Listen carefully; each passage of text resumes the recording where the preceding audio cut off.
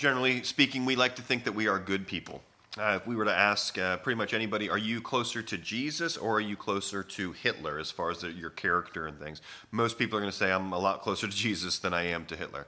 Well, that's actually not going to be very accurate at all. What else is interesting is we also think that babies are pretty much inherently good, and then they are taught to be bad as they grow up in their culture and their surroundings. Again, that's not what Scripture would say. The fall that we saw back in Genesis chapter 3 affects all of us, and we are utterly depraved, meaning all aspects of our lives, and spiritually we're dead. And because we're spiritually dead, that means that none of the works that we do are ever truly for God's glory until we become a Christian and have the Holy Spirit inside of us and we're made new. The intentions that we have are not good. So in Genesis chapter 8, the Lord is speaking here, and this is after now the flood has come and the earth has been wiped out except for Noah and his family and those animals. And so now the Lord says that he's never going to do that again. He's not going to destroy the whole earth through water again. But he says something else that's interesting that speaks to this. Listen to what it says.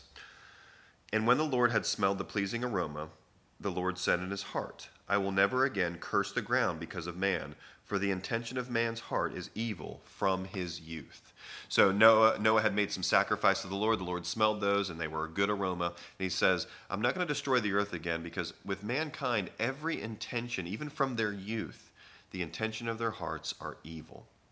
Friends, this is our ultimate problem. We are spiritually dead, and we need to be made alive. We need a new heart. That's why the prophecy that comes later, we see in Ezekiel and Jeremiah, is that the new covenant brings a new heart. We need that source to be changed, so that way we can then do works that are pleasing to God and for his glory. Until then, every thought and intention of our heart is evil. Have a good day.